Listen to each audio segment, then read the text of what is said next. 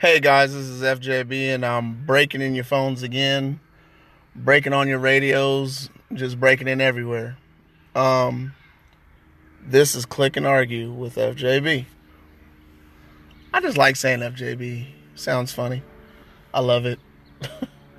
um, for starters, this is part 3. And I'm calling it part 3 because this is the third episode that I've had about Antonio Brown. Now, Antonio Brown, for quite some time, has been regarded as a top 5, top 2, number 1 wide receiver in the NFL. He currently is on the trade block, so to speak, and has demanded a trade from the Pittsburgh Steelers. My first episode was about the mess that goes on in the Pittsburgh Steelers organization that didn't start with Antonio Brown, believe it or not. It actually started with Big Ben. That was a few episodes ago. If you want the the real about what's really going on with Pittsburgh, it's all in that episode. The episode I did last was the possibility and the thought and idea of Antonio Brown being with the Arizona Cardinals, the Carolina Panthers. I also think he'd be a good fit in San Francisco, which I never dove too far into. I will say this. I like him in the NFC. So, that being said, there won't be any going to Pittsburgh. Won't be going to New England. Won't be going to the Cincinnati Bengals. None of that mess is going to happen. What I keep finding funny is the teams that he might be looking to go to are AFC West teams. There's been a small speculation that Seattle might be interested. We all know Seattle won't pay the guaranteed money, but just the thought of it is interesting.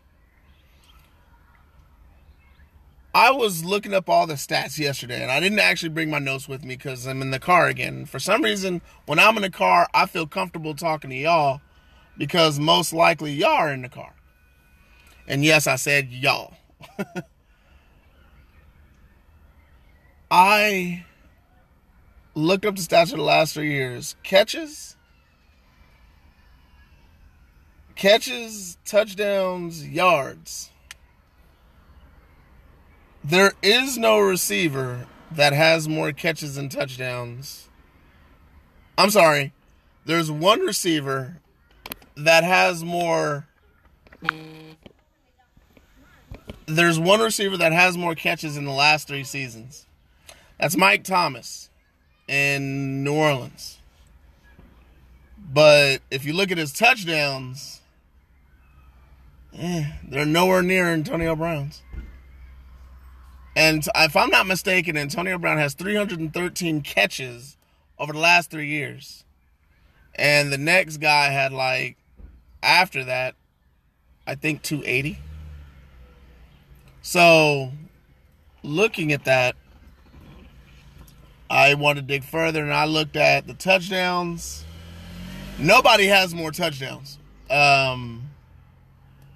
Yards, Julio Jones has more yards, but Julio Jones doesn't get in the end zone, which I don't get because I think Julio Jones is a top 3 wide receiver in the NFL right now. I actually have him at number 2. I'm a huge AJ Green fan. I just think he would be better if he stayed healthy.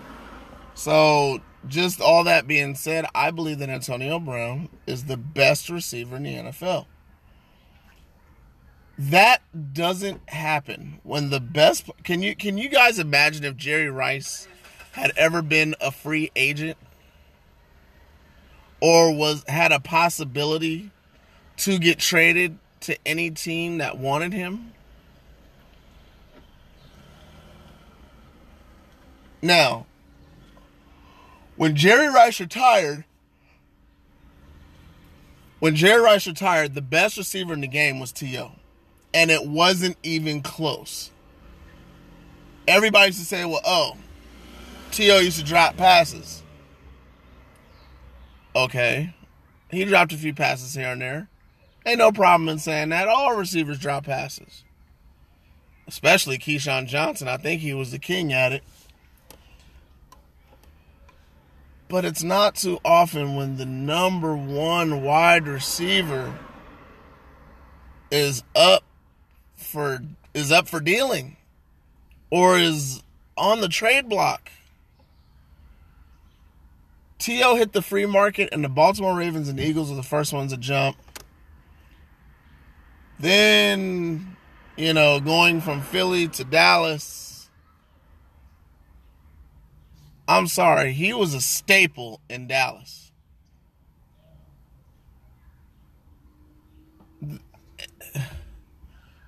T.O. was one of the greatest receiving icons I ever watched play the game. And that's the same for Jerry Rice. Those were the best two wide receivers I ever saw play the game. Oh, and let's not forget, it's Jerry Rice that trained T.O. how to play the game. So, not only was Jerry Rice transcendent on the field, he was transcendent in the locker room as well, which I don't think Jerry Rice gets enough credit for, even though everybody says he's the best player in NFL history. I still have Jerry Rice above all. I'm going to take a quick break here, folks, and then I'll come and holler back at you.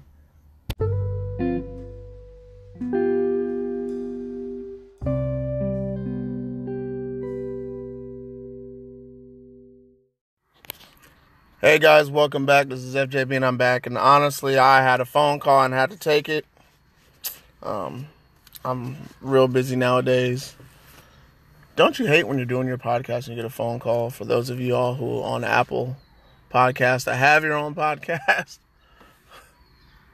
it does become a nuisance. It bothers you. It's like, man, I'm getting going here and all of a sudden phone call just be distracting. But anyway, back to what I was talking about is Antonio Brown. I think it is very important.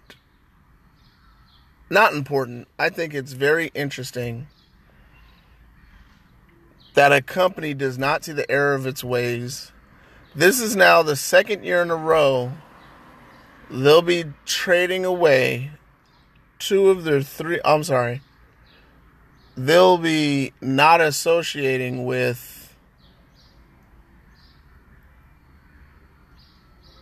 a top 5 player on their team.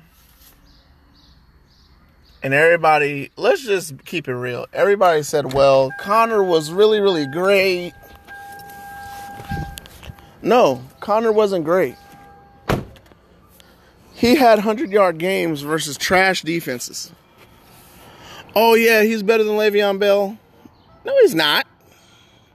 He wasn't even close to as good as Le'Veon Bell. Connor, if you played on any other team in the NFL, you're a rookie contract. No offense. You're a hustler. You're a hard worker. But you're not nowhere near as talented as Le'Veon Bell. And I don't even like Le'Veon Bell. I think he's too flashy. Off the field, he can't seem to get his right flight to stay out of suspension or out of trouble. Antonio Brown comes to work. He's the hardest working guy. He goes home, he works out again, and then that's all he does. Oh yeah, and let's not forget he raises his family in between. I don't know much about Le'Veon's personal life, but I actually follow Antonio Brown. That guy is about him and his family. And with the way these companies are, if you're a billionaire and you got to worry about your brand, you can't blame AB for the way he's been acting or what's been going on with him. You kind of I'm not saying that anybody wants to be him, because I would hate to be under public scrutiny. I don't mind constructive criticism, but being in the public eye like that, I'm not trained or groomed for that as of yet. But in time, life changes.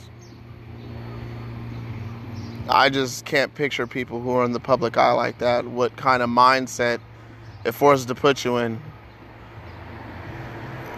I just don't know if I would act like a Kevin Durant, so to speak. When I talk about the people, I like to think that in a way that there's something that I can key on that's very important that may be able to help me or not. This is the basis of my Click and Argue show. I like for you guys to click, connect to what I'm talking about, and, I want to be insightful. I want to touch every single one of y'all. Not physically. Emotionally. Touch you to the dome. This is FJB, and I am finished for today. I got a lot of things to take care of, which I'm sure most of you guys do. Have a blessed evening. And last quick take before I'm out of here. Imagine if you were Antonio Brown. And not only were you scrutinized publicly by a coworker and now your boss, what would be your reaction? Would you want to swallow your pride and go back to the company? Or would you try to make yourself better, work hard, speak about what you know about yourself, and then move on to the next company? Now, unfortunately, we all don't play football. But if you're working for somebody else, we're all playing a game. And that's it with FJB. Have a great day.